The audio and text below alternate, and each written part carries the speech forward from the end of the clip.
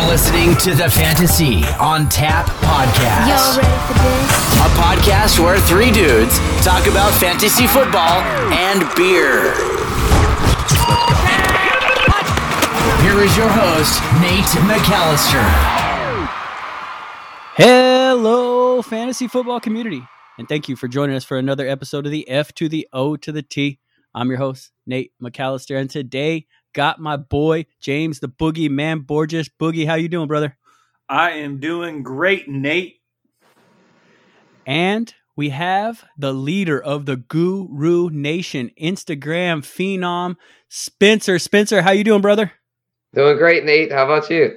Oh, man, I can't complain. It's just another day in this COVID madness. I'm just trying to survive, and do something in between to just take my mind off of this craziness. How are you guys living with this COVID stuff? Oh yeah, man, it's been wild out there, especially where I'm at in Lafayette, Louisiana. It's been, a lot of lockdowns and just not much going on, but just trying to make the best of it here, recording fantasy football podcast. That's all you can do, buddy. That's all you can do. Indeed. So we're very excited to have Spencer on and my boy Jimmy. And today we're going to be talking about some really good stuff. And it will be the 2020 draft recap and kind of like post-mortem, like what's going on with the people who just got absolutely obliterated, draft stock getting blown up, and other people who are risers. It's all over the board. This draft kind of hit me hard. Some places I was like extremely happy where the people went, and then other instances I'm just like devastated because I was really high on players. So we're going to get all into that. But before we do, you know how we do on this show. We talk about them beers. And today I was running home. I've been working a lot since this COVID deal, so I didn't have a beer at home, and I hadn't really planned on it. And so I went to two stores because the first one only had like just your straight up Bud Light, Budweiser, and I wanted to get something a little bit different. So I found one. It's a Lagunitas beer. I've had Lagunitas quite a bit. Me and Jimmy have talked about Lagunitas on this show, but it's a Sumpin' Easy Ale. I never had this one. Lagunitas is a California brew. They're from Petaluma, California. This is a little short, tall boy, generally like these kind of craft beers are. The can is super cool. I really like it. It has like an old school, I don't know what kind of car it is on there. Some card nut is going to blow me up for that. It's orange though. And then it has a really cool little blue top. Just looks really summery. And over here, I don't know what the weather's like over there in Lafayette, but the weather is hot and nice and just beautiful and way too nice to be stuck inside. So I'm going to give this boy a crack. Uh-oh, got some on the screen. Smells great. Oh, tastes delicious. I've been drinking a lot of IPAs, so it tastes a little bit different because I just haven't drank just a straight up regular ale in a while, but it's really good. I don't know, Spencer, if you have drinking Lagunitas before, but if you haven't, you should give these fellas a try because they're delicious. Yeah, I was actually thinking, man, we're talking about IPAs and, I know y'all review a lot of craft beer. I need to broaden my horizons with beer. I love my beer. I drink brews like pretty much every Saturday night. So I need to broaden my horizons though, because I love my Budweiser, my Miller Lite and all that, but I want to, try some different stuff. So that's going to be, that'll be my next goal this weekend, to try some of maybe the Lagunitas. There you go, buddy. You fit kind of right in because we have a third host who's usually on. He couldn't be on. And that's kind of where he's at. He's just like always bringing the Coors or the Coors Light or maybe like just the straight regular beers. So you fit right in right there. And then James, what you got, buddy? First of all, let me give a shout out to my neighbor. My neighbor hooked it up with a Heineken and a Heineken Light. See, that ain't nothing special, Spencer. Nothing special to this. I haven't made it out of my house. I've actually been enjoying this lockdown because I don't really enjoy being around a lot of people or going out and being around large crowds. So I went and knocked on his door randomly about 10 minutes before we jumped on here. Told him I needed a beer. He gave me a Heineken and Heineken Light. I'm going to take a little sip of it real quick. By the way, I'm not a very big Heineken fan. I don't know if you are, but I just think they taste super skunky to me. I'm not a huge Heineken fan. So that's where I was going to. When I was a kid, my dad loved to drink. And I used to always love seeing the green bottle. I thought that was so cool. And I'd always ask him, what does that taste like? And he'd always tell me it tastes like horse piss. And, I actually pretty much agree with that. It is very skunky. It has kind of a funny taste to it, but I absolutely love Heineken. And when I have to drink a light beer, I'm usually drinking Heineken. So, Cool, man. Spencer, did you bring anything to the party, or are you just bringing your fantasy knowledge today? Oh, I wasn't really prepared to bring anything, so next time I'll be sure to bring something. But for this episode, it'll just be my fantasy knowledge. Okay, sounds good. Have you ever had that Abita beer? Oh yeah, I've had it. They make all kind of different flavors of it. It's like it's a local brew, so like they make all kind of different varieties of it. The one I had was pretty good. Yeah, I've never had it. I have an Abita shirt because my, like I told you, my stepdad's they live down there for a while. So I do have like a Abita shirt. I have to try one day. My favorite things in New Orleans, I'll name them off right here, is first off, it has to be Muffaletta. And I'm talking about Louisiana, I'm sorry. And then the second thing has to be the Zapp's chips. I don't know if you like Zapp's, but I'm a big Zapp's fan. They're really good. Zapp's Voodoo, that's my go-to. That's mine too, the Voodoo. So dude, they're good. the best. They're so good. Yes. All right. So now we're about to tap that fantasy keg. And we're going to start talking about this 2020 draft and how it sunk a lot of my dreams on a lot of my favorite players. What we're going to do, this is like we always do. We talk about half point, PPR formats, and we talk about basically redraft. I mean, you can mention a little bit about some dynasty stuff, but we're basically talking about redraft because I think that's what the majority of fantasy people do. So again, half point PPR, redraft. Here we go. Starting in the first round, we had Joe Burrow, round 1, pick 1, quarterback for the LSU Tigers, drafted to the Cincinnati Bengals. Fellas, what do we think about this? First question I have is he now the true Tiger King? Yeah, I would say so. He went from a Tiger to a Bengal, so he's there you go. Yeah, he's staying a Tiger. Yeah, I'd say he's the Tiger King right now. He's earned that right after his especially with that pic of him smoking the cigar after the national title game. Yeah, he's the certified Tiger King after that. Spencer, quick question. Being from Louisiana, are you a huge LSU fan? Actually not as much, because I don't go there. I go to UL, University of Louisiana in Lafayette, so I'm more to support their team. I have nothing against LSU, but I'm a diehard New Orleans Saints fan. That's who I'm a diehard of. There you go. Second thing I got for Mr. Burrow is where do we think? Well, you think he's going to step right in? He's going to be the quarterback one for that team day one?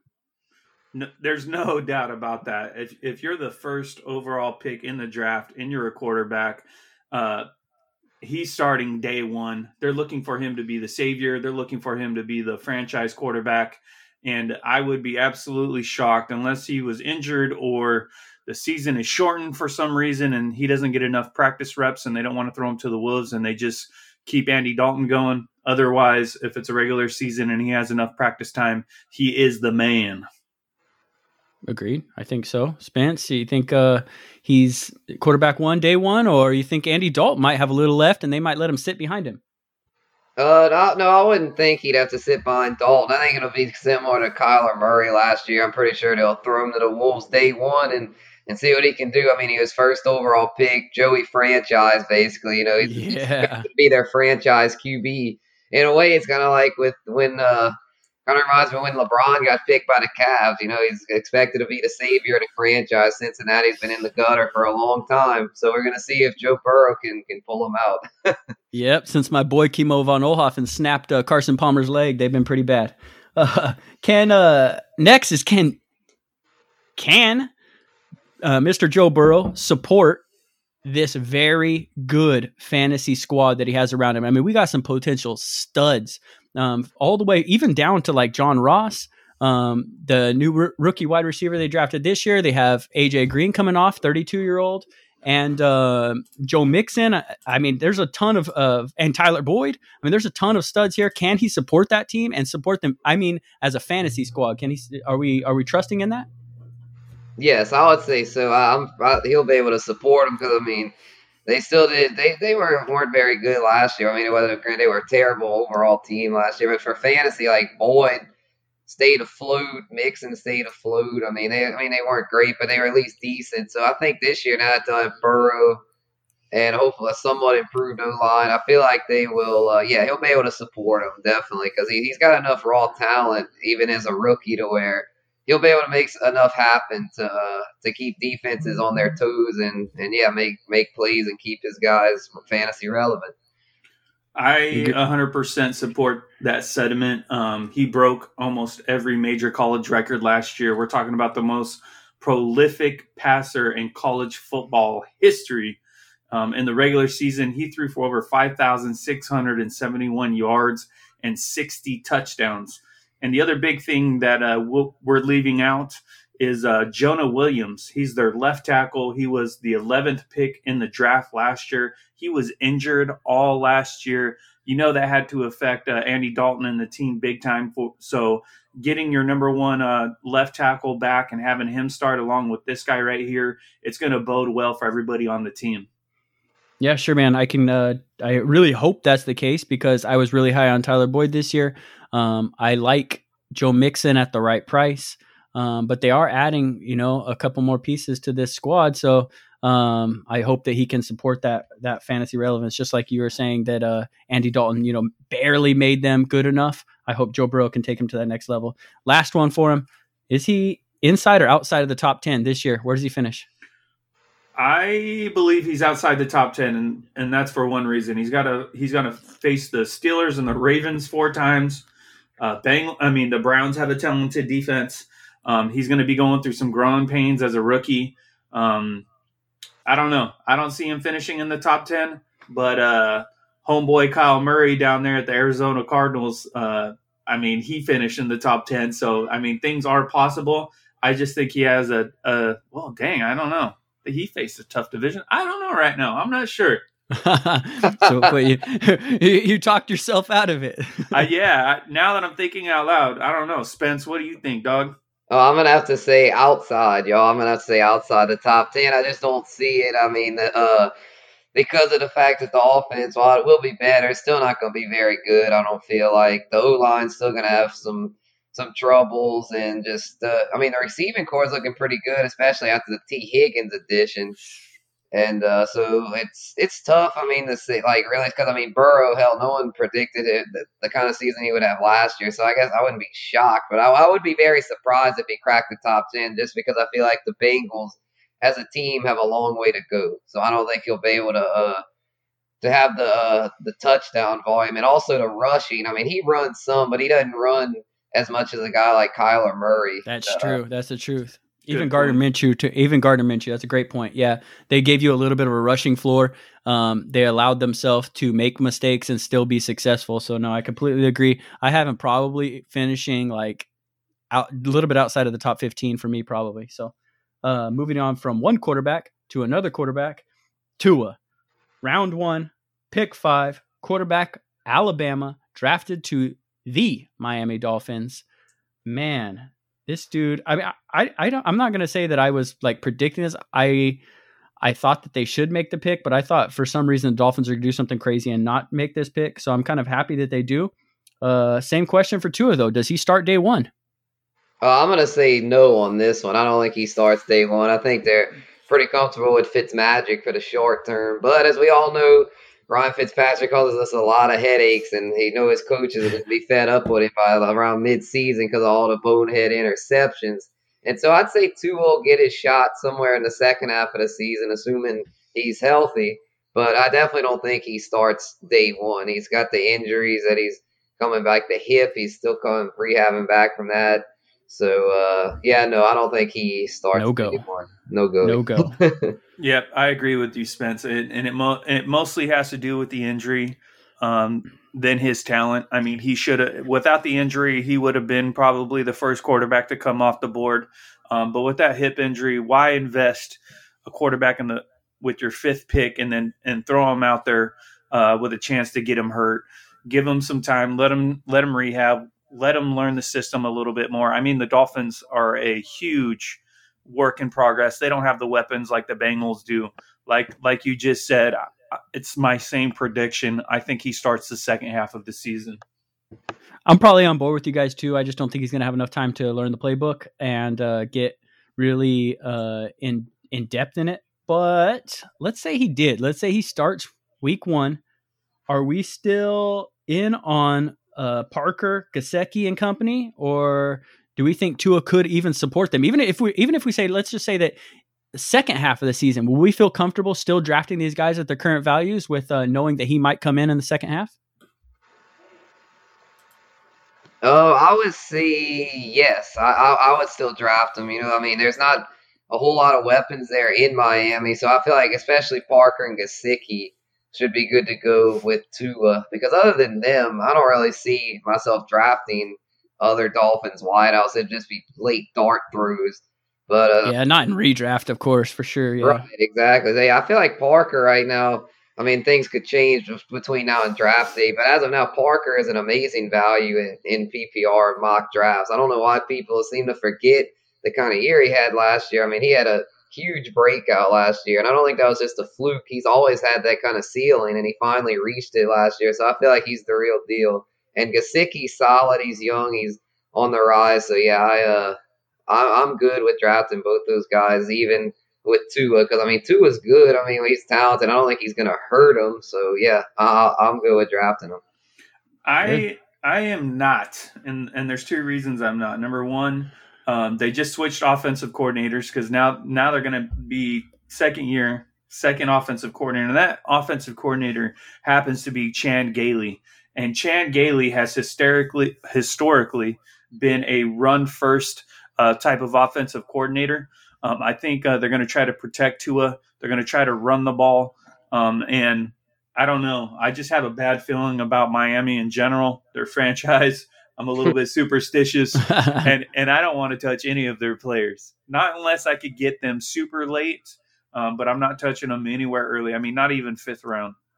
Well, I think Gesicki, man. I would be in on Gesicki still. I think he would be a great outlet if Tua was playing, but I am not huge on Devontae Parker if Fitzmagic is not his quarterback. If he's his quarterback, I love it, because Fitzmagic just loves to chuck the ball. But otherwise, I'm going to probably try and avoid him at his current draft value. But I've been proven wrong a lot of times. And then last thing for him, if he starts from day 1, let's just say he does, inside or outside the top 20? No, I would have to say outside on that. I just don't see it. It's just, yeah. And he's with his hip, he's probably not going to want to run that much. So yeah, I'd say outside. Yeah, I don't even have to answer that question. It's definitely outside. Yeah, outside. All right. And we'll get to the third quarterback taken, the one I am least excited about probably on this one. Justin Herbert, round 1, pick 6, quarterback for Oregon, went to the LA Chargers, which is still ridiculously weird to say. Does he beat out Tyrod, or is this another situation like we predict with Tua that he's going to sit behind Tyrod all year? No, I definitely don't think he'll sit behind him all year, but I do think he will have to sit behind him for a few weeks, kind of like Baker Mayfield did. When Tyrod was the Browns, Baker sat behind him for like 2 or 3 weeks, and yeah, I think the same thing will happen with the Chargers, because Tyrod he just doesn't have enough upside. He's too limited in what he can do, so that's gonna get frustrating, especially if the Chargers lose a bunch of close, heartbreaking games, which they probably will. That's just their theme. That's just Charger football. I don't know what it is, but they always seem to lose nail biters. So that by then they'll probably just be like, "Well, Herbert's our future. Let's plug him in."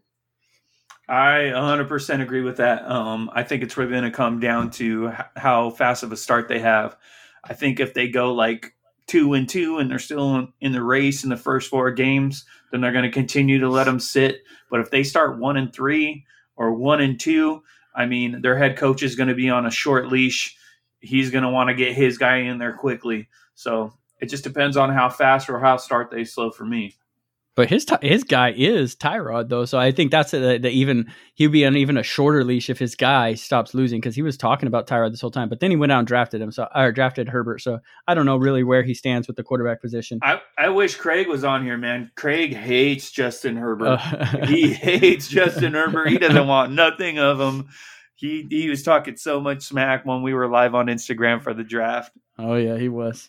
Okay, so then do we like those weapons? Because there are some legitimate weapons. I know some people are very high on Austin Eckler. They got some tough wide receivers out there. Hunter Henry's a monster. Everyone's predicting him to have a great year. Do we like the weapons better if Herbert is the quarterback or if Tyrod? I like them better. I'd like to see what Herbert can do with them. Historically speaking, I don't have the numbers in front of me, but I remember researching it for one of our first episodes this year. And I want to say the most yards he threw for were like 3,300 or 3,400 with 20 touchdowns, somewhere in that range.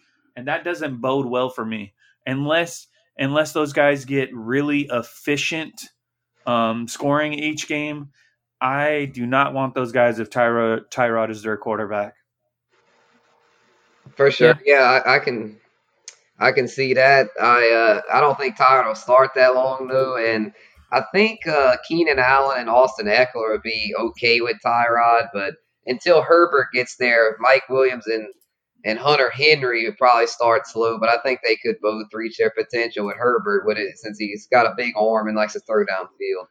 All right. That's right where I'm at with it too. I think Herbert would just excel Mike Williams. I think Mike Williams would finally take that big step that everyone's expecting if Herbert was there, because we all saw the arm strength of Phillip Rivers the last couple of years, and he just wasn't able to do it for Mike Williams. So real quick, his best year was in 2015. He had a 63.7 completion percentage. He threw for 3,035 yards, 20 touchdowns, and 6 interceptions. I'm not really excited about that if Tyrod's the quarterback. Yeah, typical game manager. So Herbert, does he finish inside, outside the top 20? Definitely outside for him as well. He's going to have too many growing pains, I feel like, and the offense is pretty good, but it's not like an explosive offense or anything. So I would say, yeah, definitely outside. I think he has the potential to finish inside the top 20. I don't see him finishing inside the top 15, though. I think he could get in within that 15 to 20 range.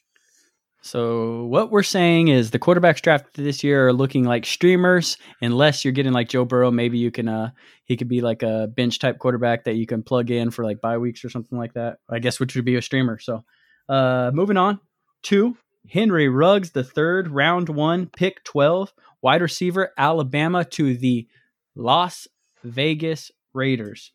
Fellas, is Henry Ruggs wide receiver 1 coming in? Like, is he just a already anointed wide receiver 1 without having to step on the field over there? Wide receiver 1. I would say so, probably, because they just don't really have much else. I mean, they got Darren Waller, but if it's just the receivers, yeah, Ruggs, I believe, will be their WR1 to start. Because they've got all they've got really is like Tyrell Williams, Hunter Renfrow, and Nelson Aguilar. None of those guys are WR1 material. So yeah, I would say Ruggs is he'll be their wide receiver 1 from jump. I think he'll be their wide receiver 1, but he won't be wide receiver 1 fantasy material. Just all the guys that you mentioned. Yeah, for sure. No, yeah, for sure. Right. Yeah, I didn't mean fantasy wise. Yeah. He will, like I said, he will be their wide receiver 1, but I just think there's way too many little mouths to feed. They all had decent numbers last year. I want to say Tyrell got close or barely went over Tyrell Williams. I'll fact check that here in a second, but I don't really see him being that fantasy relevant, to be honest with you. Yeah, I'm right on the. I guess that kind of leads into the second question that I had for him. Can Carr and Gruden support him as a wide receiver 1? And I don't think so, just because I think he's more of like an explosive type wide receiver. And I just don't think Carr's that type of quarterback. I don't think Gruden wants to run that type of offense. I think he wants to run a lot more through Josh Jacobs personally, and go through the tight end and maybe like Hunter Renfrow, and then just use Ruggs as kind of that guy to blow the top off of it and keep defenses honest. So no, I don't think he is the wide receiver 1. And then moving into the kind of second question, I don't think they can support him as a number 1 wide receiver either. Do you fellas think that you kind of already answered that? No, I don't think either of you think that he will finish as a wide receiver 1. And then the last question for him is he inside or outside of the top 25? That would put him like in 12-man leagues, wide receiver 2 material, just outside of it. I think he's outside of it, definitely. I don't think he's going to come in and make a big enough impact. The only way that he could possibly do that is if he gets a lot of long touchdowns. His touchdown to catch percentage, I can't read it off the top of my head, but I remember during the draft, it was something insane percentage of how many of his catches actually went to touchdowns, and they were long touchdowns. Sure. Yeah. Kind of like exactly what I was thinking there too. And inside or outside, Guru? I'm going to have to go with outside as well. I think he's going to be too big play dependent. He's going to be too erratic and just, I don't trust that offense. They're a run first offense there in Vegas. So outside. And quick, just to back up what I said, I want to make sure I was saying something correctly. Tyrell Williams only caught 651 yards and 6 touchdowns. So he wasn't even close to a G. Yeah. He got hurt a little bit, but still, not great. He started off hot though. Yeah. Next guy on the list, Jerry Jeudy. This is a monster wide receiver. I was very excited to see where he goes. And then I saw him go to a team with Courtland Sutton already on it. He's round 1, pick 15, Alabama wide receiver to the Broncos. Man, I am just, I'm a little disappointed at his landing spot. If I'm just being honest, I think there was just a lot more other places where I just like really wanted to go. One could even been the Raiders. I would have liked that there. But are there too many mouths to feed in Denver? And what does this do to Sutton and Fant? What do we think about that, guys? That's a tough one, man. It really is, because while they do have mouths to feed, it's not like there's a ton of mouths to feed. I think like other than Sutton and Fant, there's really not much else receiver wise. So I think Jeudy will be okay. I think he'll be able to have some standalone value, and he's the kind of receiver. He's not super big play dependent. He's more of a complete receiver. So I'm gonna have to go with no. There are not too many mouths to feed, and I feel like Sutton. Okay. I feel like Sutton and Fan will be just fine as well. I feel like there'll be enough to go around for those guys.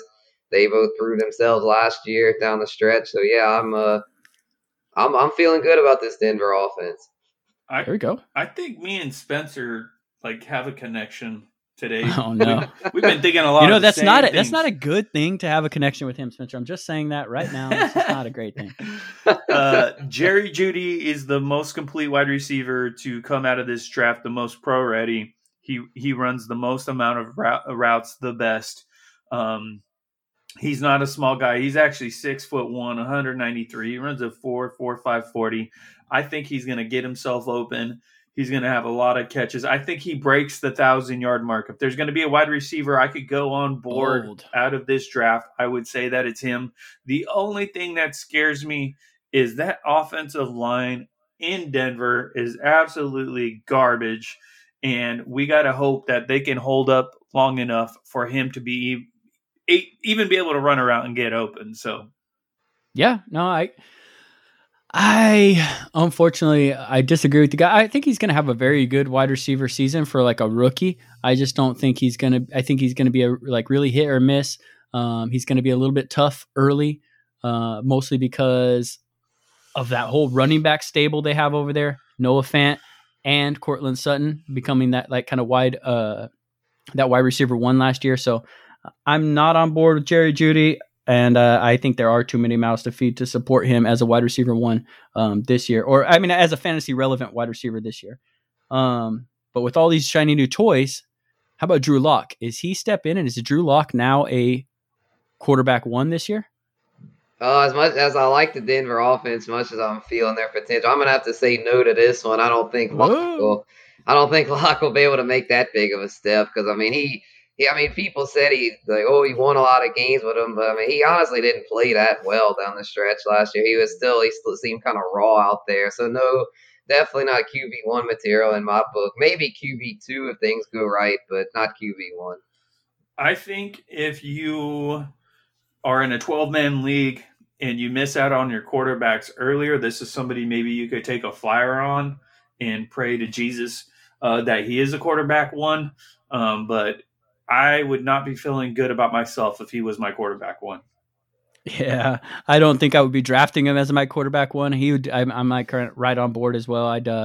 I'd stash him a little bit and just hope that he takes a big leap with all these weapons and just surprises me.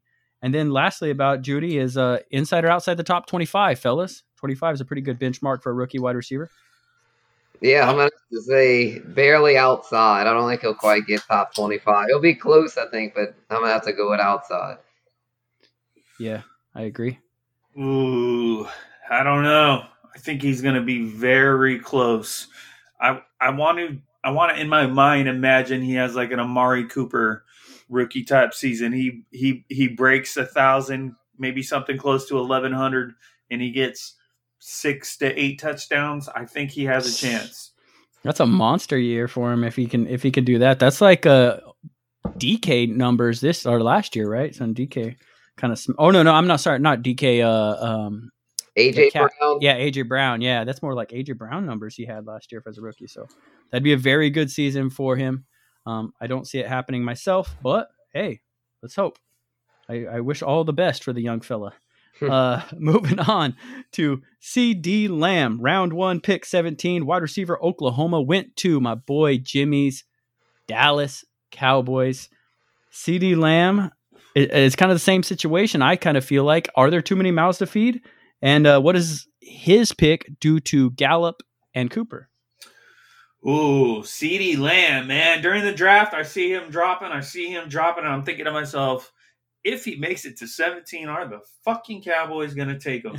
And I was hoping somebody, I wanted Javon Kinlaw. I wanted CJ Henderson, the cornerback, to fall to us. Obviously, that didn't happen.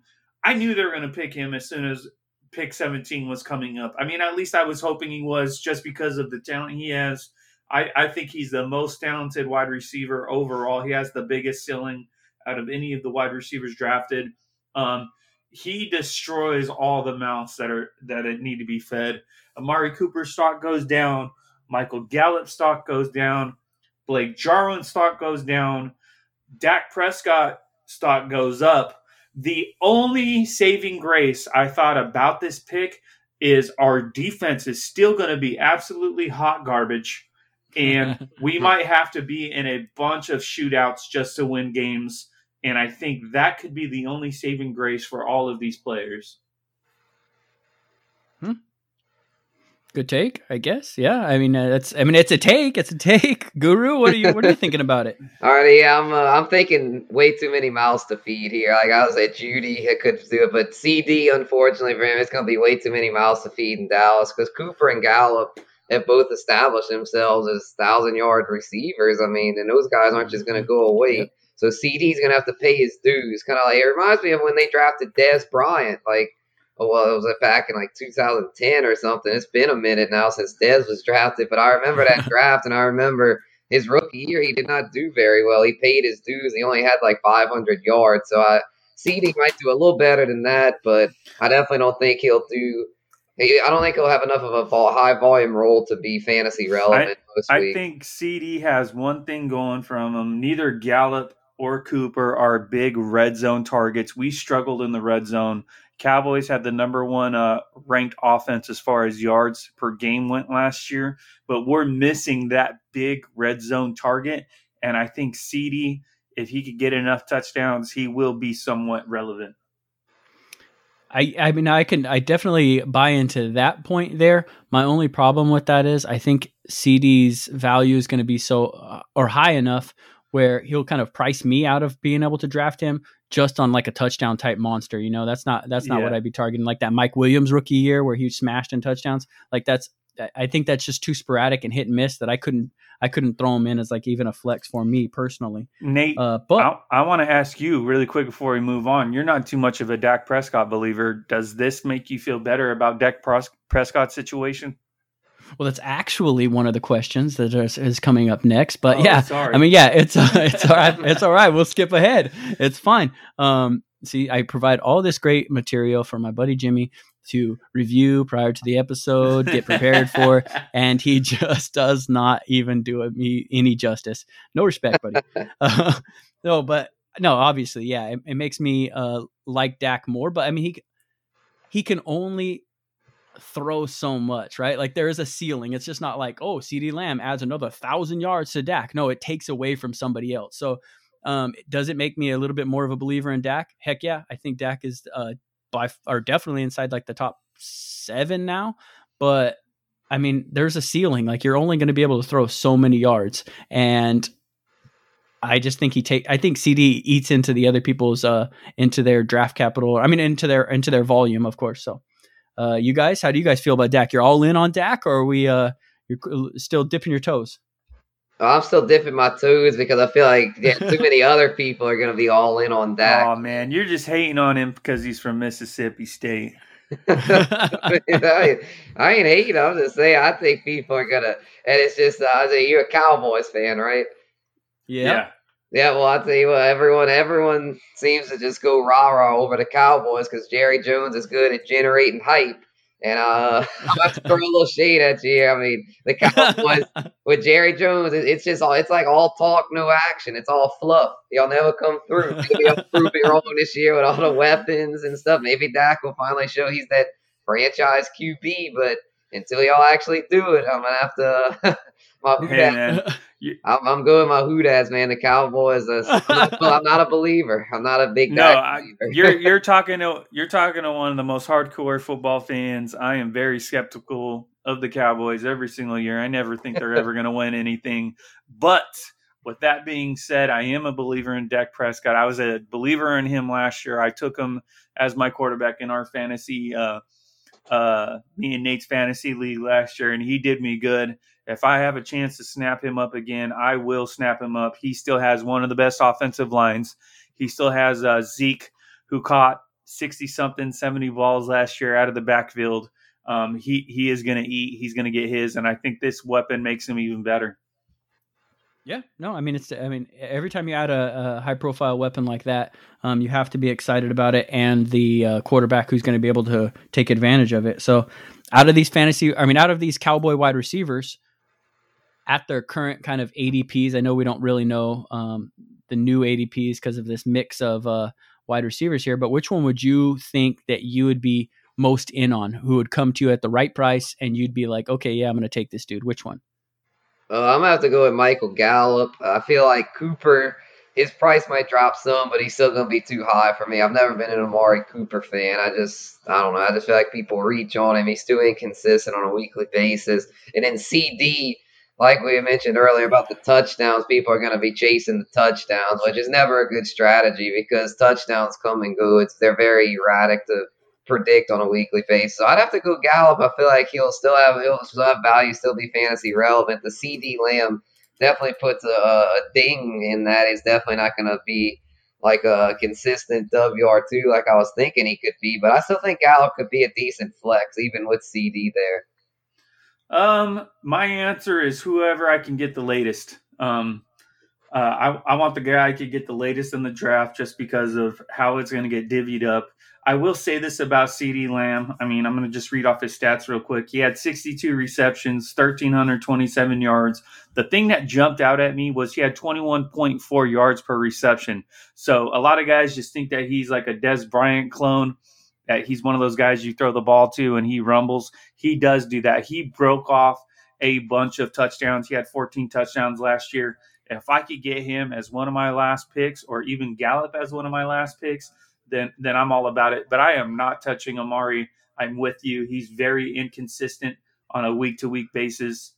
Has to be one of the other two guys later in the draft. Yep, right there. I think Cooper is going to be – I don't think his value is going to drop enough to make him to match what CeeDee Lamb is taking away. And then I think CeeDee Lamb is going to be overdrafted personally. I think people are just get caught up in that new shiny toy. And then I think that what you're going to start seeing is being able to get some sort of value out of Michael Gallup. So Michael Gallup's my guy because I think he's going to fall the farthest in the drafts. And you're going to be able to get him at a discount price and take a good flyer on Michael Gallup in a good offense. Well, Nate, you know how I feel. I'm never high on any rookie wide receivers. I just think it's too much of a learning curve. And that's just personally how I feel. Sure. No, I can get on that, especially in redraft. I mean, I can get on that thought process as well. So going to Jalen Reagor. Jalen Reagor, round 1, pick 21, wide receiver, TCU to the Philadelphia Eagles. Finally got my guy, Carson Wentz, some reinforcements over there in Philly. Fellas, did Rieger find the best landing spot out of all these wide receivers? Oh, I would say definitely one of the best for sure. I like him somewhat. However, there are some red flags because of the what type of receiver he is. He's a speed burner, deep threat, kind of like Henry Ruggs, and so I feel like he's going to be prone to being inconsistent. Because of that, I have a feeling he'll end up overdrafted for fantasy purposes. But it is a really good landing spot. And then Wentz has a big arm. He did really well last year with Deshaun Jackson when he was healthy. So yeah, it's hard to say if it's the best, but it's definitely one of the best for Reagor. I do not like Reagor at all. I was actually really surprised when they took Reagor over Justin Jefferson. Justin Jefferson would have been my pick if I was the Eagles. Last year, he only caught 43 balls, 611 yards, and 5 touchdowns. Plus, on top of that, they still have Alshon Jeffrey, Deshaun Jackson, if he could stay healthy. And they took J.J. Arcega. Yeah, right. Come on now. J.J. Arcega-Whiteside in the second round. I think there's a lot of wide receivers in that core, and he's going to be battling those guys for catches. Unless last year it's a repeat and Alshon Jeffrey gets hurt, Deshaun Jackson definitely is going to be hurt. Yep. That's the only way he's going to get his opportunity, and I am just not that high on him. I think he was the replacement for Deshaun Jackson personally. I think that's what they were trying to do. They know, like you mentioned, the big arm over there in Carson Wentz, and they needed to find a guy who could stretch the field because of you saw the immediate impact Deshaun Jackson had on Carson Wentz and how successful he was. I think they were trying to re-spark that fire and bring a guy similar to him and get Reagor there. That kind of went right into my other question was, could he be what they wanted out of Deshaun Jackson, who is often injured? I disagree. With both of you guys. He ran a 4.47 40. It's not like he's blazing in the 4.3 or the low 4.4s. It's a 4.47. To me, that's kind of typical. That's what you need to run in the NFL to be a decent wide receiver. I don't know, man. Maybe I'm just being a hater, but I am not in on Jalen Reagor at all. NFC East hatred that you got. Screw the Eagles! Oh man, I feel like screw the Bucks, man. They're getting a lot of Buck hype down there. I bet the South is just getting pissed off about that. I am. Yeah, the Saints, we're gonna punch them in the mouth. Yeah, I think so too. Speaking of, is he inside or outside? Oh, go ahead. Speaking of the Bucks, really, really quickly, Jordan, man, it is your time to get your boy back. Sorry, I'm drawing a blank. What is the tight end's name that they just traded for? Oh, Gronkowski. Okay. Gronk, Jordan, listen to me, dog. Gronk is back. You better take him with your first pick. We know you are. Yeah, I'm not getting on the Gronk train personally. So inside or outside the top 20 for Reagor? Outside for sure, outside, and I would say it's just because again those kind of big play dependent receivers. I mean, every now and then you'll have a guy like AJ Brown that's the exception, but again, he's the exception, not the norm. So if I had to predict, I would say definitely outside, very much outside for Reagor. Yeah, you guys already know how I feel. I think he's going to be outside, but I think he's going to be just outside. I think you guys are going to be pleasantly surprised on what Reagor brings to the table. He's going to be like at 22, somewhere in there. That's kind of like my bold prediction for Reagor. I love his landing spot. I love Carson Wentz. He gets to face that busted up Cowboy secondary 2 times a year. I think he's going to be just fine. Moving on, the guy Jimmy wanted them to draft, Justin Jefferson, round 1, pick 22 from Guru's LSU Tigers. Oh no, I'm sorry, not LSU. You're not an LSU boy. He went to the Minnesota Vikings. Do we see this affecting Thielen at all, or is he just going to fall into old cat who? Oh, I just drew a blank on the dude's name. Stephon Diggs. Thank you, sir. Yeah, is he just going to fall right into Stephon Diggs kind of role? Yeah, that's what I'm thinking. I think he'll play the Diggs role and he'll do it well.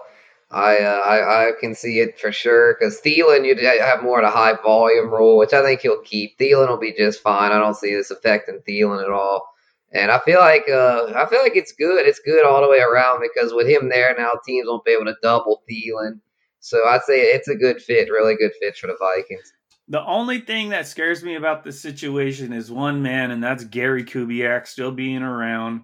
Highly dependent on Dalvin Cook. The beginning Gary Kubiak, doesn't he like to run the ball? Is that that's where I'm getting at, man, dude. The beginning of last year, it was absolutely horrible owning any Viking wide receiver.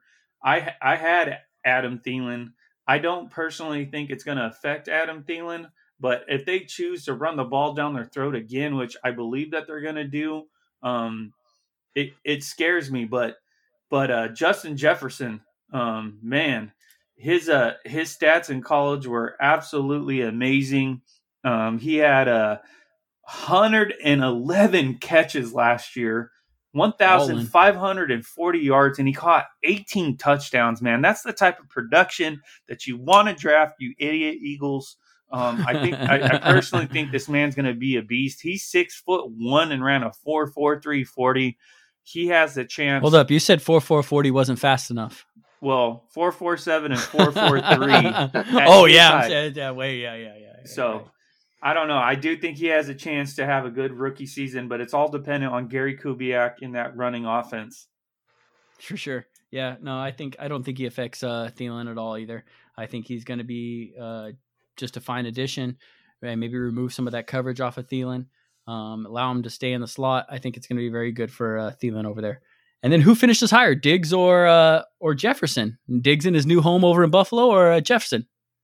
That's a good question, man. I would still have to go Diggs though, because I feel like he'll be Josh Allen's number one target. That's another run first offense there in Buffalo, but I feel like Diggs will have enough of a role to still. I think Diggs will crack the top 25 for sure, be a good WR2. Where Jefferson, I think will finish like right outside of. He could be a flex, but I don't think he'd be a trustworthy WR2 in his rookie season.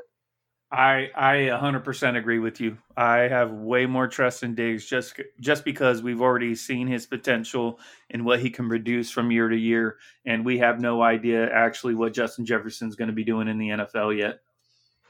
Yeah, no, the only difference is I think quarterback play, and I think, unfortunately, Kirk Cousins is a better, like more accurate passer than Josh Allen. So that could be the only difference there. I think Josh Allen is obviously the better fantasy play, running the ball and, the big arm and everything. But I don't think he'll be able to take advantage of Stephon Diggs' crisp route running and the things that he does really well as Cousins would. So I still think that Diggs is going to outperform Jefferson, but that would be my only kind of take off of that. Okay. Brandon Aiyuk. He was round 1, pick 25. This is really surprising to me. Arizona State wide receiver, went to the 49ers. Fellas, does Shanahan and Jimmy G throw the ball enough to make Aiyuk relevant this year, or is he just going to be something that's you stash in the last pick or get him in dynasty leagues? I think he'll just have to be something you stash because of that offense being so run first. And they still have Kittle, Deebo Samuel. They have guys there. So, yeah, I'm not really feeling Aiyuk. I don't like that system. I'm not a big Jimmy G believer. I wouldn't touch him unless he'd fall to the really late rounds in redraft. I am not on the Brandon Aiyuk train. They're heavily dependent. Kittle was 3rd in YAC, and Deebo Samuel was 13th in YAC. They like the short little passing plays. I do not know how much of a beast this guy is. I do not want anything to do with him.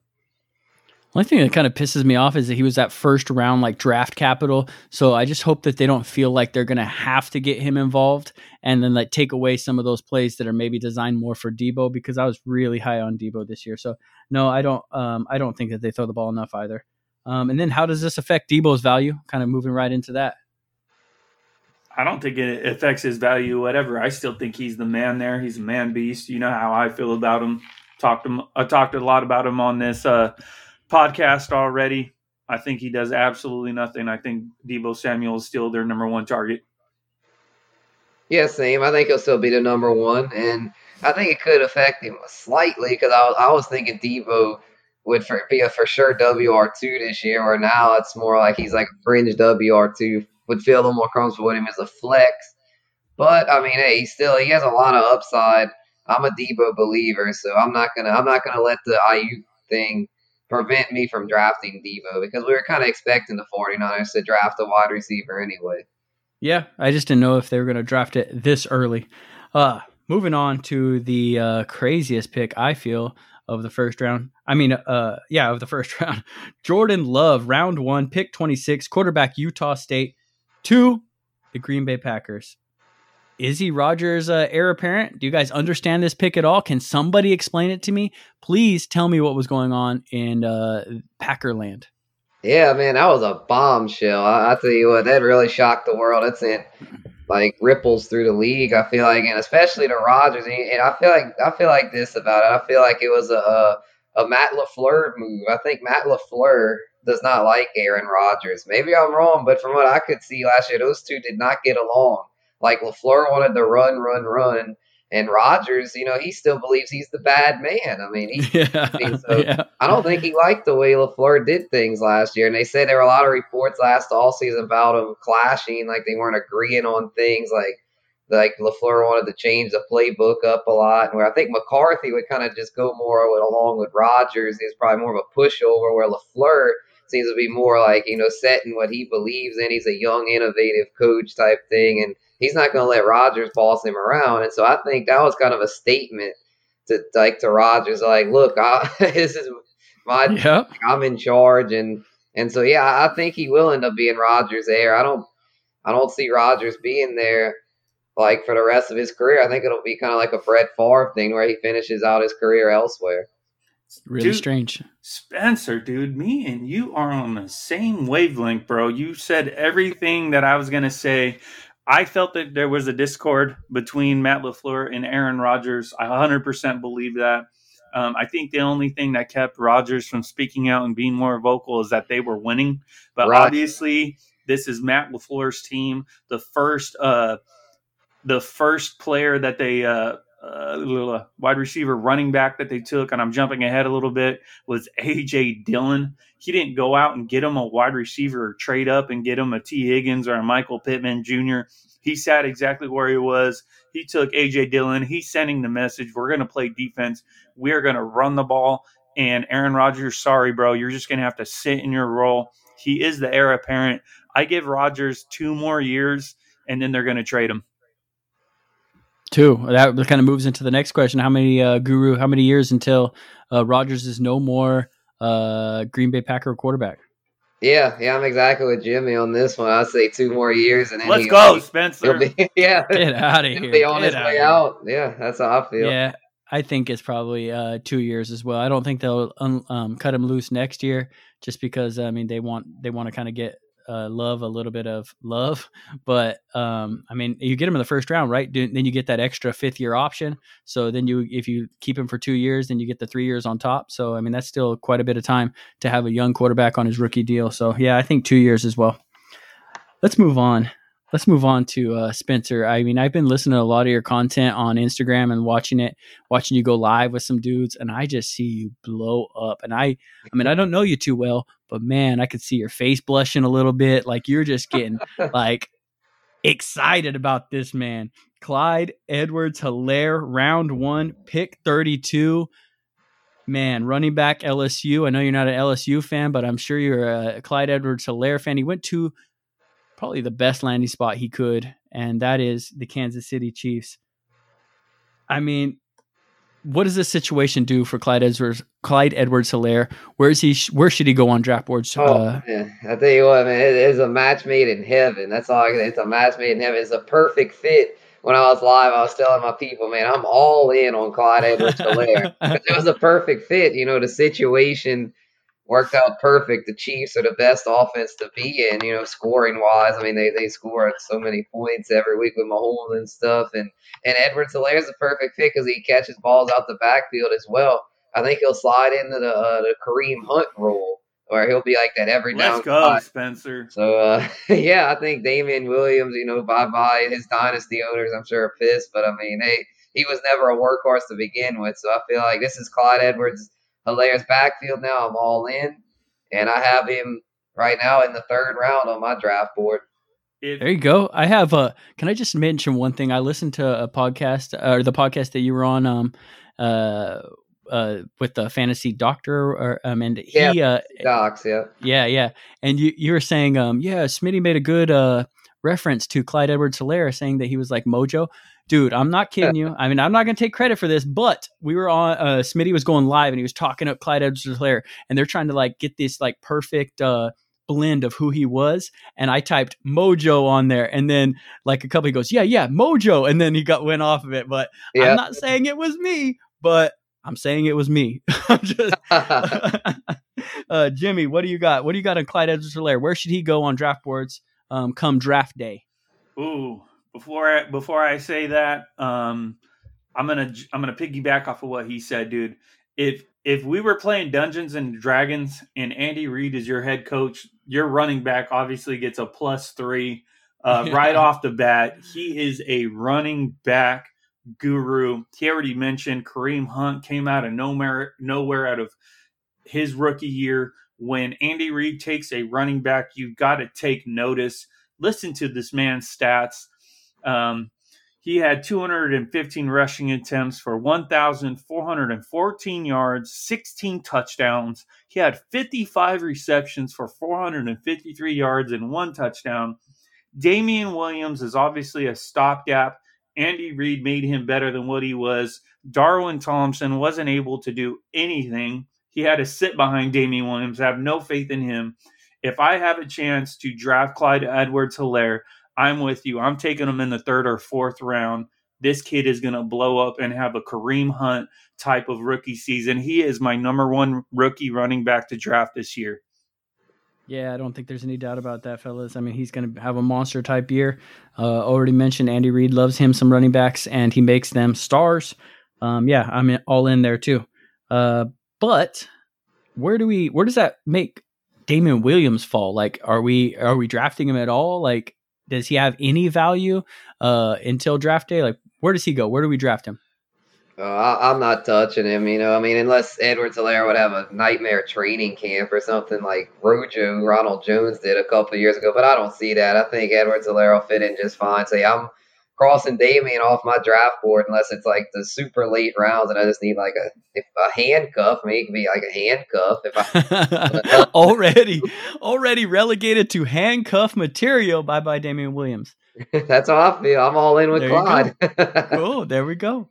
James, are you having any Damian Williams shares, or is he off your boards as well? I'm not. I wasn't going to take it if they didn't draft this kid.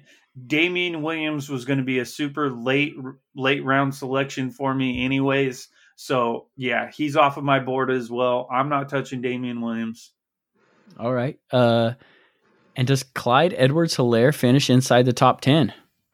Yes, sir. I'm all in. Baby. I'm going to say, hey, Clyde, I was a little timid with the receivers. I never wanted to put any of them in like the top 20 or top 25. I don't really feel too good about rookie wideouts, but rookie running backs, yes, sir. Top 10. Yes, I'm a believer. If you're taking him in the 3rd round or you're taking him in the 4th round, you're expecting him to finish somewhere around 10 or maybe just a little bit out of that. But yes, I'm on board with you. I think he's higher than 10. I think he finishes 7 or 8. Wow. Monster year for him. I'm a little bit outside of that. I think he's going to finish like the top 12 personally. I think there's some other running backs who are, it's nothing against him. He's going to have a great year. I just think there's going to have some running backs that are going to have better years. Moving on to this man though, Miles Sanders or Helaire? Where are we going? Who would you rather have right now? I would rather Helaire at this point. I mean, I like Miles. I think Miles could be solid, but he just, I don't know, last year, I mean, he did pretty good down the stretch, but he just didn't really show me that he was like workhorse material. And I feel like he'll be like fringe RB1. I feel like he'll finish like around like 14, 15. Could maybe crack the top 12 if things go right, but I don't think he has as much upside as Helaire. He might have a little more of a floor, but the ceiling to me is way higher for Helaire, so I'd have to go with Helaire. Ooh, this is a tough one. I don't know. To me, it's a flip of a coin. I'm all about Miles Sanders. I like the Eagles' offensive line. They have one of the best offensive lines in the NFL, and I think that's what makes them so good. But I just think the price of Miles Sanders is going to be too high compared to Hilaire, so I would probably more be on the Hilaire side. I think Hilaire's draft price is going to just continue to rise. Like they're like already the guys who are excited about him. Those are like the, more hardcore guys, maybe not even hardcore, but then it's just going to continue like the trickle down effect. And he's going to build so much hype that I think that they're going to be at similar draft values when it's all said and done and we get to the real drafts. Personally, that's where I think it's going to happen. But I would be going Miles Sanders personally. I just like the fact that he's already 1 year in. He knows the offense. I kind of know what to expect out of him. I do agree that Hilaire probably has a higher ceiling, but I like the safety and floor of Miles Sanders at where I'm going to have to pick him. So, all right. That's the last guy that was in the first round, which was just a banger for day one. But now we're going into day two prospects. And the first guy off the board was T. Higgins, pick 33, wide receiver, Clemson, to the Bengals. So can he overcome the rookie quarterback and the 3 veteran wide receivers in front of him and become fantasy relevant this year, or is he just another stash type guy? He's definitely just another stash type guy, unless they trade AJ Green, which I think is possible, but unless that happens, then he's a stash guy because there just won't be enough for him to go around. I think he legitimately has a chance to be the number 2. Like what you said, it really hinges on AJ Green's health, which I have absolutely no faith in. What's the other big wide receiver that got hurt in the beginning of the year that was blown up? John Ross. John Ross, the boss. He's also injury prone. I think at best he's the number 2 wide receiver behind Tyler Boyd. And let's not forget about Auden Tate. He had a decent season as well. I think there's way too many mouths to feed. I think they took him just as insurance. Even though I'm in love with this guy, I love his size. I love his stats that he produced last year. He is somebody that I can't take early. All right. And so what does this mean for AJ Green's future as a Bengal? Obviously, you kind of alluded that he might get traded. Do you think he plays a Bengal this year or not? And is Tyler Boyd still the number 1 option over there? I don't know if he's the number 1 option. I just think he's the safest option out of all of those wide receivers. And with that being said, I'm still not that excited about him just because of all the mouths they have to feed.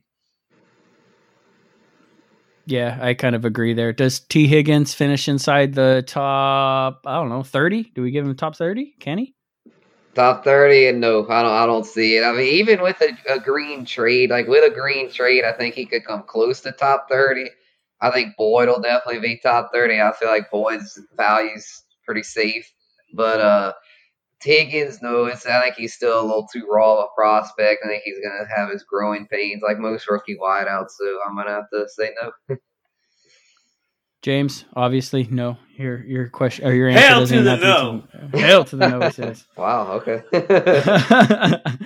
And then we got Michael Pittman Jr., round 2, pick 34, wide receiver, USC. He went to the Colts. This one was a little frustrating to me. I was really kind of liking that Zach Pascal, Paris Campbell combo behind T.Y. Hilton. I liked the situation for those young wideouts. And then I liked Michael Pittman just coming into the draft. And then they all just kind of merged together to become nothing to me. So if T.Y. Hilton is wide receiver 1, what's the pecking order behind him with those young wide receivers I just named?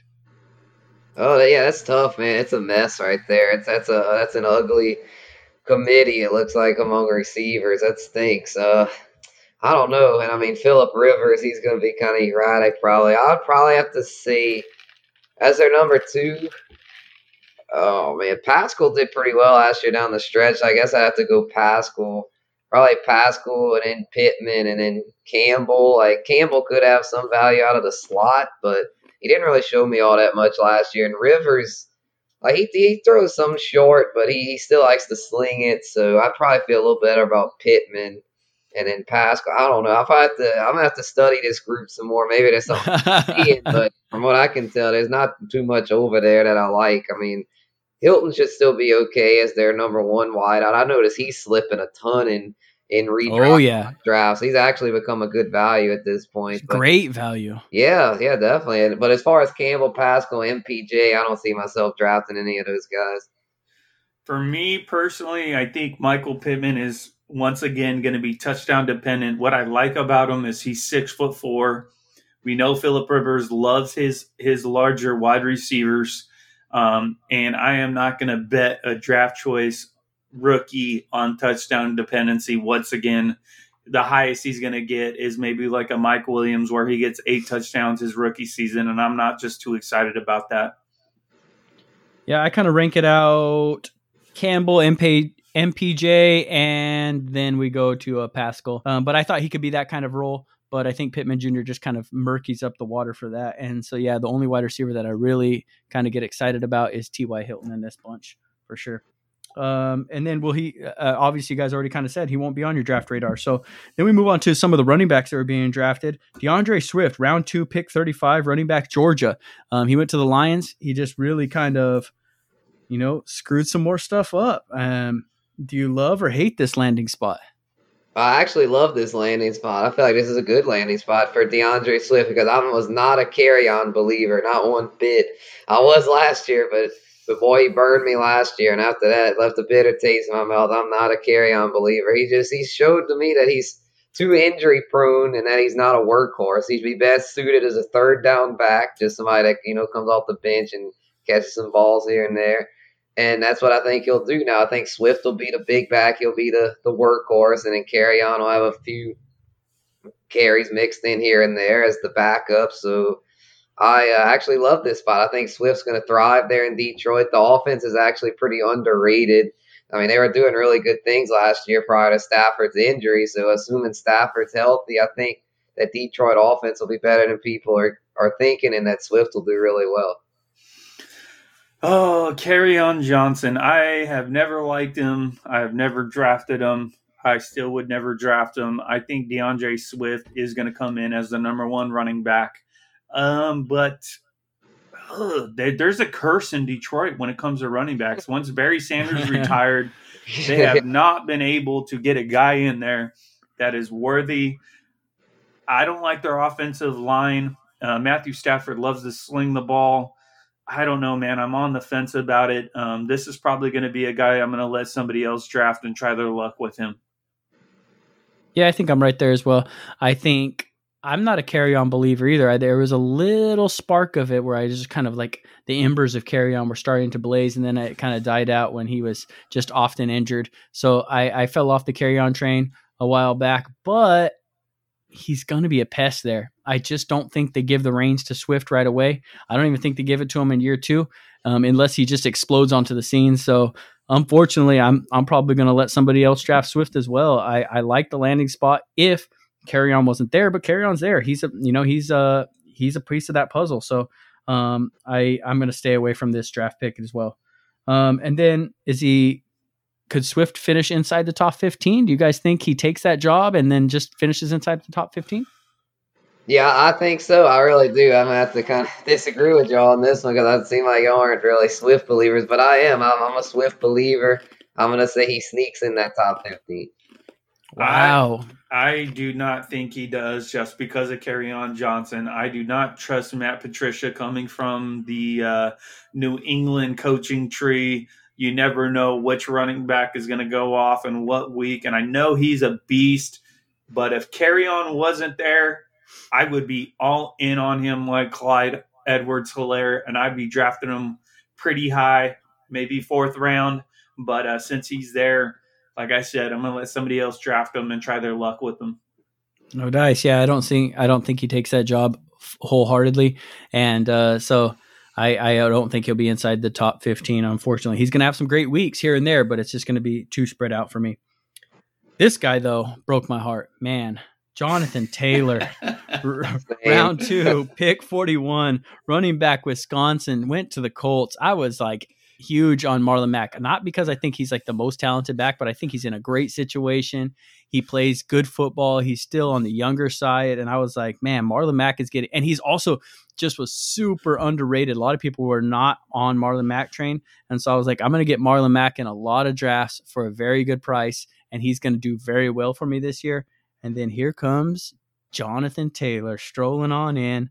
Round 2 gets picked up. Do we love or hate this landing spot? I absolutely hate it, man. I hate it. I don't know why Yeah. Colts have to ruin this and draft him. It's like when the Broncos signed Melvin Gordon. It's like, Yep. why? Really? Like, this is just a fantasy disaster. I feel like I think this whole backfield is going to be a big fantasy disaster because you've still got Mack there, Nyheim Hines. Now Taylor's there. I mean, this is going to be a mess. This reminds me of the Detroit backfield of Kerryon's rookie year when it was Kerryon, Blunt, and Theo. Yeah. It's just going to be a big cluster. It's just going to be terrible. I hate it. I don't think Taylor's going to be able to reach his potential in that ugly committee. I think first of all, let's say this about Jonathan Taylor. He's one of the most prolific running backs ever in college history. He broke over 2,003 yards last year. He had 21 touchdowns. He's also not a bum. He could catch the ball, 26 catches, 252 yards, 5 touchdowns. The Colts have one of the best dominating offensive lines. This is the ultimate boom or bust draft pick. If he can somehow take over that number 1 running back spot, I think he is a superstar in the making. And I do feel really bad for my boy Nate, because Nate has a lot of what's the word I'm looking for? Conviction when he comes to certain players. Last year, he was all in on what's his name? Aaron Jones. He was all in on Aaron Jones. Nate was banging the wall for Aaron Jones. And this year, Marlon Mack was Nate's Aaron Jones. When I saw this selection happen, my heart broke for Nate because I knew he was all about Marlon Mack. And you guys are right. Who knows what the hell is going to happen with this? But man, I like Jonathan Taylor, man. He was my favorite running back coming out of this draft. I hope he gets the starting role. I hope someone takes a chance on him, because I think he has a chance to absolutely dominate with that offensive line. Yeah. So then we're going to have to come and kind of like skip through some of the skill position. There are some skill position players, but I just don't think they're going to be super fantasy relevant. So especially in redraft, but there is a guy who went in round 2, pick 52. It's running back from Florida State, went to the Los Angeles Rams. It is Cam Akers. Cam Akers. Do we love this landing spot? Do we hate this landing spot? Is this a bell cow situation, or is this like kind of like a running back by committee with Henderson? Gotcha. Oh, yeah, before we get to I just want to say Jonathan Taylor outside of top 15. Oh, I forgot that. Yeah, that was a good one. Yeah, good call. I think he is unfortunately going to fall outside the top 15 as well. James? If I can get him late, I am taking this man. You're not getting him late. No, you're not getting him late. As a super risky flip of the coin pick, I think if he starts, he's top 10. If he has to share, he's out of the top 20. Yeah, of course. If he starts, he's going to blow up, but I just don't think he will. I think it's going to be a Marlon Mack. I think Marlon Mack is going to give you the most value out of that backfield, or maybe even Nyheim Hines, like way late. If you could just pull Nyheim Hines and he gets like an Austin Eckler role, but back to Akers. Yeah, I didn't mean to throw it off track. No, you're all right. You're all right. Make sure so the people would know how we felt about Taylor's ranking. But anyway, yeah, Akers.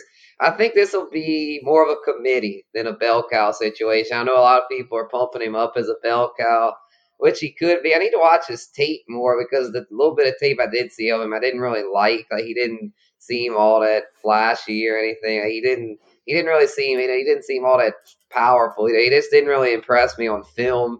So to me, it's kind of setting up to be a committee. He'll probably be more the big back, Henderson, the receiving back, and I'm just not a big believer in the Rams offense either. I don't think Goff's very good. I don't know. I'm not a big fan of this situation, but it is promising. I mean, there isn't much else there. Henderson didn't show much last year, and I think Akers will easily be able to leap Malcolm Brown. So I believe it'll be, unless there's something I'm not seeing with Akers, maybe he's more talented than I'm giving him credit for, but I think he'll probably go through some growing pains, and it'll probably be more of a committee most of the season.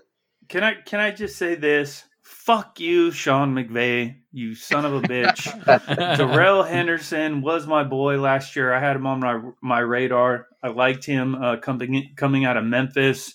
And when they selected Cam Akers, they absolutely screwed that whole situation up. I'm not taking any one of those running backs just because I have absolutely no faith in him. And it's going to be a running back by committee. I thought Darrell Henderson had a serious chance of breaking out this year and being a sneaky good pick. But with that being said, that whole situation is screwed up for me now. Yeah, I was jumping on the Darrell Henderson train a little bit too because he was going at such a great value that it wasn't much risk. You know, you're like, hey, maybe I get the best running back in a all right offense, or maybe he's not. But now it's kind of just like, yeah, like you say, a flip of the coin. Who knows if they're just splitting the carries over there? Who knows who gets the work down at the goal line? It's really tough to predict that now, and I'm definitely, I think it's going to be probably a committee, and I'm probably going to try and stay away unless I can get some Henderson shares like really late. I would buy into that because I don't think you're getting Cam Akers shares very late. And then is Cam Akers inside or outside the top 25 for running backs for you fellas? And Guru's, I mean, his streak for running backs, he's been besides Jonathan Taylor last one, but his other two prior to that, he said they're inside, so he loves them rookie running backs. Yeah, I do. I've always been a big proponent of rookie running backs, and I'm gonna have to keep that streak going there. Yeah, inside for Akers. Yeah, top 25. Yeah, I think he'll sneak into that. Not top 15 or top 20, but top 25. Yeah. I think Cam will hit that benchmark. That's a good flex play. Late wide receiver 2. Yeah, that's good. That's pretty bold. James? I'm going to say hail to the no. Hail to the no. All right. So James is not a Cam Akers fan. Go to another running back, J.K. Dobbins, round 2, pick 55, running back, Ohio State, went to the Ravens. You got to love the team. I don't know how much I love the situation. He's kind of screwed up another. I mean, not that I was drafting a lot of Ingram anyway, but I mean, it's just like a valuable running back went to a place where he's not going to be utilized. So what do we think about this? How does he affect Ingram? And then can he get enough carries this year to be fantasy relevant? I would say no. I think this will be Ingram's kind of like his last hurrah. I think this will be like his last season as a bell cow.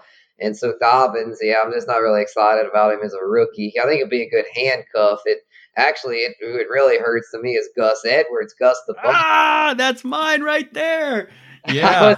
I was really feeling the Gus Bus as a handcuff. I was thinking like if Ingram would go down or something, boom, the Gus Bus will take over. But now that Dobbins is there, it's like, damn it, man. I know. Screw you, Baltimore. Y'all just ruined the Gus Bus. It looked like I was gonna be all in with him as a late round like steal. I was stealing him in mock drafts around like 14, 15, but now with Dobbins, that train is if you could somehow see all of my like sleeper drafts that I've been doing with like the Instagram accounts, I always stash Gus Bus at the last one.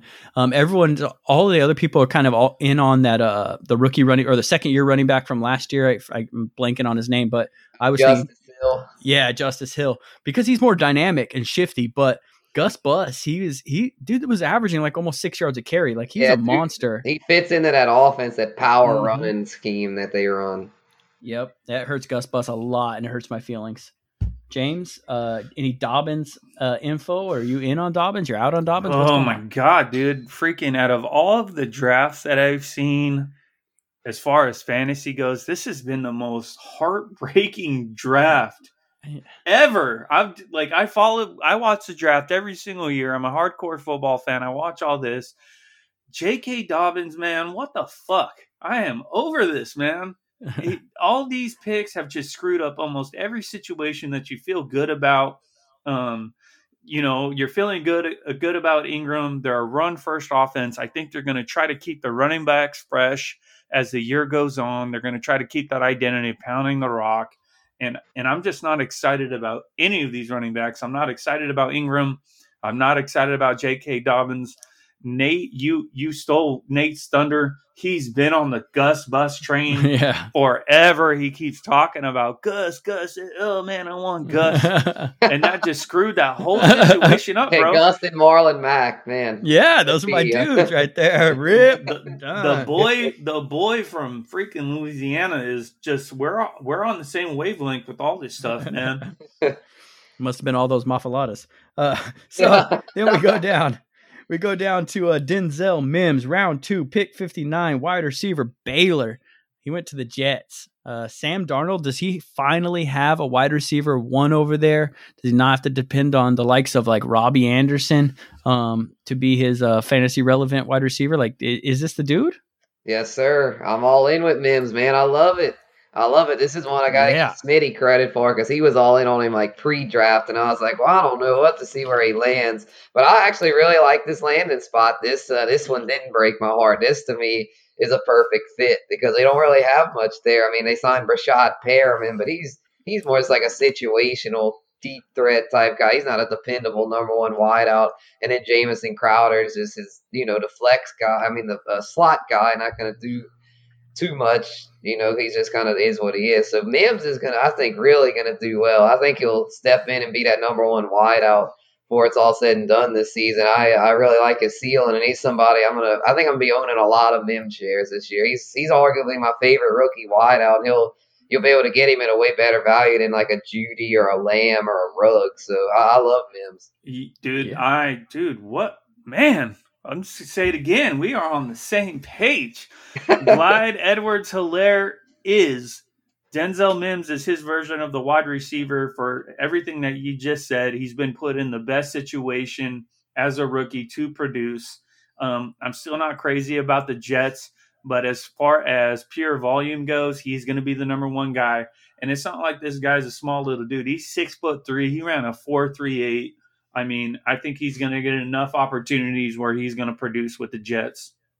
Yeah, I am. I guess I'm jumping in on that train because I'm a Denzel Mims fan too. I was hoping that I was going to get a lot of shares, but the sounds of it were just 3 people here. They're all wanting lots of shares of Denzel Mims. I think his price is going to gradually increase until maybe I'm priced out of Mims shares. So I think personally, you're going to be sitting in the draft, and each round's going to go by, and you're going to have him on your mind, and someone's going to take him before you do because everyone's having the same thoughts.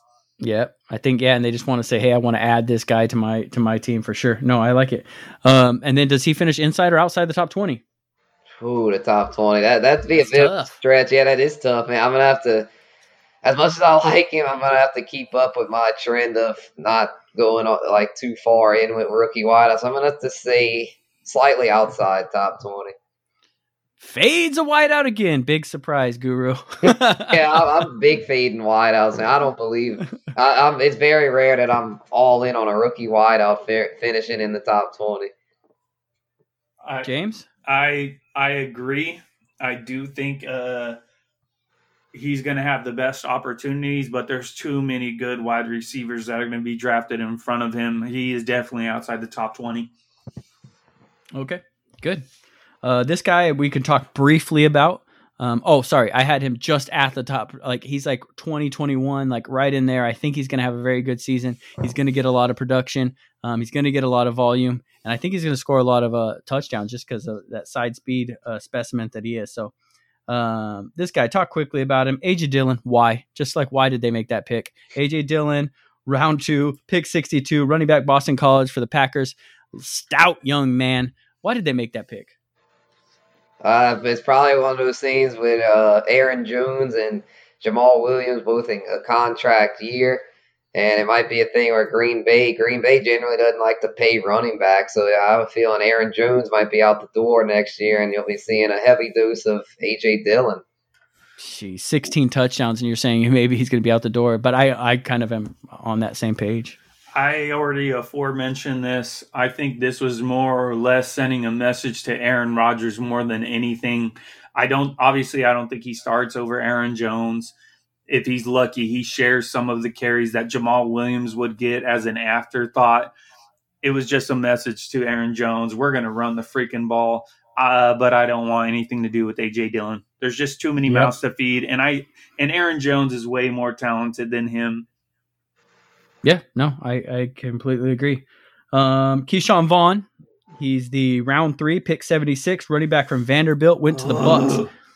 We all, like the running back in the Brady, Arians kind of system, but who's it going to be? Is it going to be Vaughn? Is it going to be Rojo, or is it going to be someone else? I think it's gonna be a committee. I think it's gonna be a Thunder and Lightning thing. Rojo is gonna be the Thunder. Vaughn's gonna be the Lightning. So I think it'll do fairly well. I mean, Brady. I mean, it's gonna be a pretty high scoring offense. And I mean, like Michelle and White in New England type comparison. I don't know if Vaughn will catch quite as many balls as White, but I think he might do a little bit better as a runner. So I kind of like him. If you can get him late, his depth, like an RB4 type thing, and then Rojo is like a flex RB3 type thing. But neither one are gonna be a stud just because neither one are that talented. And also, I think it's gonna be a backfield by committee. I don't see either one of those guys being a bell cow. Oh man. Bruce Arians, he's also one of those guys that loves his running back. He gave David Johnson the best fantasy year that he ever had. I do like his stats that he had last year, 1,685 rushing yards, 14 touchdowns. I'm reading the wrong guy. He broke 1,028, 9 touchdowns. He got 28 balls for 270. I was all over the Rojo hype train. I thought this was a year that he was going to break out. And then they have to go and draft Keyshawn Vaughn. I think that's more than anything an insurance policy, just in case Ronald Jones doesn't pick it up this year. But I agree with you. I think it's going to be a running back committee until one of those guys break out. So it's a 50-50 chance of who's going to have more production, and I'm going to let somebody else take them. Yeah, I think that they're both going to come at a pretty decent value. You're going to be able to get both of them later in drafts and just take a flyer on them, and that's kind of what I would do. I'd probably give the little bit of edge to Rojo just because he's been there a year, 2 years, huh? 2 years, yeah. Yeah, and he knows the offense. Yeah, and he knows the offense, and he's gonna in this type of COVID situation, it means a lot. So I would probably go Rojo. All right. Zach Moss, last player on the board for us that we're going to talk about. Round 3, pick 86, running back, Utah, went to the Bills and just really messed things up. And I mean, I was really thinking Singletary was going to have a great year. But do we think this screwed Singletary, or you think this is like an insurance policy just in case Singletary doesn't work out? I think it's more just an insurance policy. I think he'll be fine. He'll have the workhorse role. And Moss will just kind of be sprinkled in from time to time. Probably more so in the second half because Moss has injury concerns of his own. He had a huge workload at Utah, and I believe he was coming into the season with an injury. I'm not exactly sure what, but I think there's some sort of health concerns there. So I think they're going to take it easy with Moss. He's a big back who I think he could be a future in their backfield, but for this season, I don't like him in redraft. I think they're just gonna ease him in, sprinkle him in type thing. And I think they're believing Singletary. They used him a lot down the stretch last year, and he showed well. So I think this will be Singletary's backfield for the foreseeable future. I disagree, and the reason I disagree is because they kept running old ass Frank Gore, stealing Singletary's carry opportunities. And I like Zach Moss. I mean, the thing I like about Zach Moss that kind of jumped out to me was he was third in the FBS last year in broken tackles. I want to say he had 55 or 56. So the dude has ability. I think they're going to run the ball down people's throats, and they're going to want to keep Singletary fresh. And I think they're going to expel him a lot, give Zach Moss some opportunities as well. I think it absolutely screwed him. I was really high on Singletary. I thought he sneakily could have had a top 10 finish in fantasy running backs, but now with Zach Moss being there, I don't know what to believe. So are you touching either of these two in drafts? And Guru, it already sounds like you are on the Singletary train, so I guess it's more directed toward James. Would you draft either of the two? If so, which one would you be targeting? at their current values? Ooh, at their current values, I'm probably gonna. I don't want either one of them. I don't think I'm going to target either one of them. I like running backs that are the workhorse running backs, the Zekes of the world, the CMCs of the world. And I don't know. I just don't. I'm scared of the situation because Singletary was obviously the better back last year, and they still kept giving Gore the ball, and it was highly frustrating. So I don't know. I don't think I'm on either one of those guys. Guru, you got anything to add to that? I was gonna say, well, the thing is, in today's NFL, I mean, I obviously love Zeke and CMC guys like that. It's just, to me, not enough of those guys that go around, unfortunately. So once you get past the first round, you kind of have to start targeting guys in committees to fill out the rest of your roster. And I feel like Singletary's still in a pretty favorable spot. I feel like he's pretty complete back. He can run, like power run, catch a little bit. I mean, he showed he could do it all last season. So I think he'll be just fine. I mean, Moss, I think in the second half could kind of be a pest. I mean, I'm not like all in on Singletary, but I definitely think he'll still be relevant. I think he'll actually come at a good price now because the Singletary hype train was getting a little much. Like he was starting to get picked up in like the early third. Like, whoa, man, people are really pushing him up. And now that they drafted Moss, I think he'll fall back to like round 4 or 5. And at that price, I can see myself taking him. Yeah, if he falls to that price, I can be on board. If he keeps his current price, there's no way. I just see the running backs around him and the running backs I can get in like the 4th or 5th, and I'm like, no, I'll stay away. I'd much rather get one of those guys that are falling to the 4th and 5th. Like I may get a little shit for this, but I mean, like James Conner, you can get him rolling back that way, and I'm not going to pay the 3rd round price tag for a Singletary when I think that they possibly could have very similar type seasons. So the Zach Moss, like you said, he could push down his value and make him interesting. My biggest thing with Zach Moss is I hope that they don't kind of give him that Frank Gore role. And because Singletary was getting enough volume last year, he just wasn't getting any red zone carries. So if Zach Moss takes that like red zone carries, then I could be a little bit concerned. But that's kind of all we got, fellas. I mean, Guru, thanks for coming on the show. We really enjoyed this. I hope you want to come in on another time. Throw your plug out there. Tell them who you are. Yeah, definitely. Yeah, I really appreciate y'all having me. It was a great time, and definitely have to do it again sometime. Next time, I have to bring me a cold brew, review it, and so yeah, I'm excited, man. I'm glad to be working with y'all on the show. And for those of y'all that want to keep up with me on social media, my Instagram is @fantasyguru. That's fantasy__guru. We're 6K strong, Guru Nation. So make sure to hop on board there and join Guru Nation on IG. And we've got some other things in the works as well.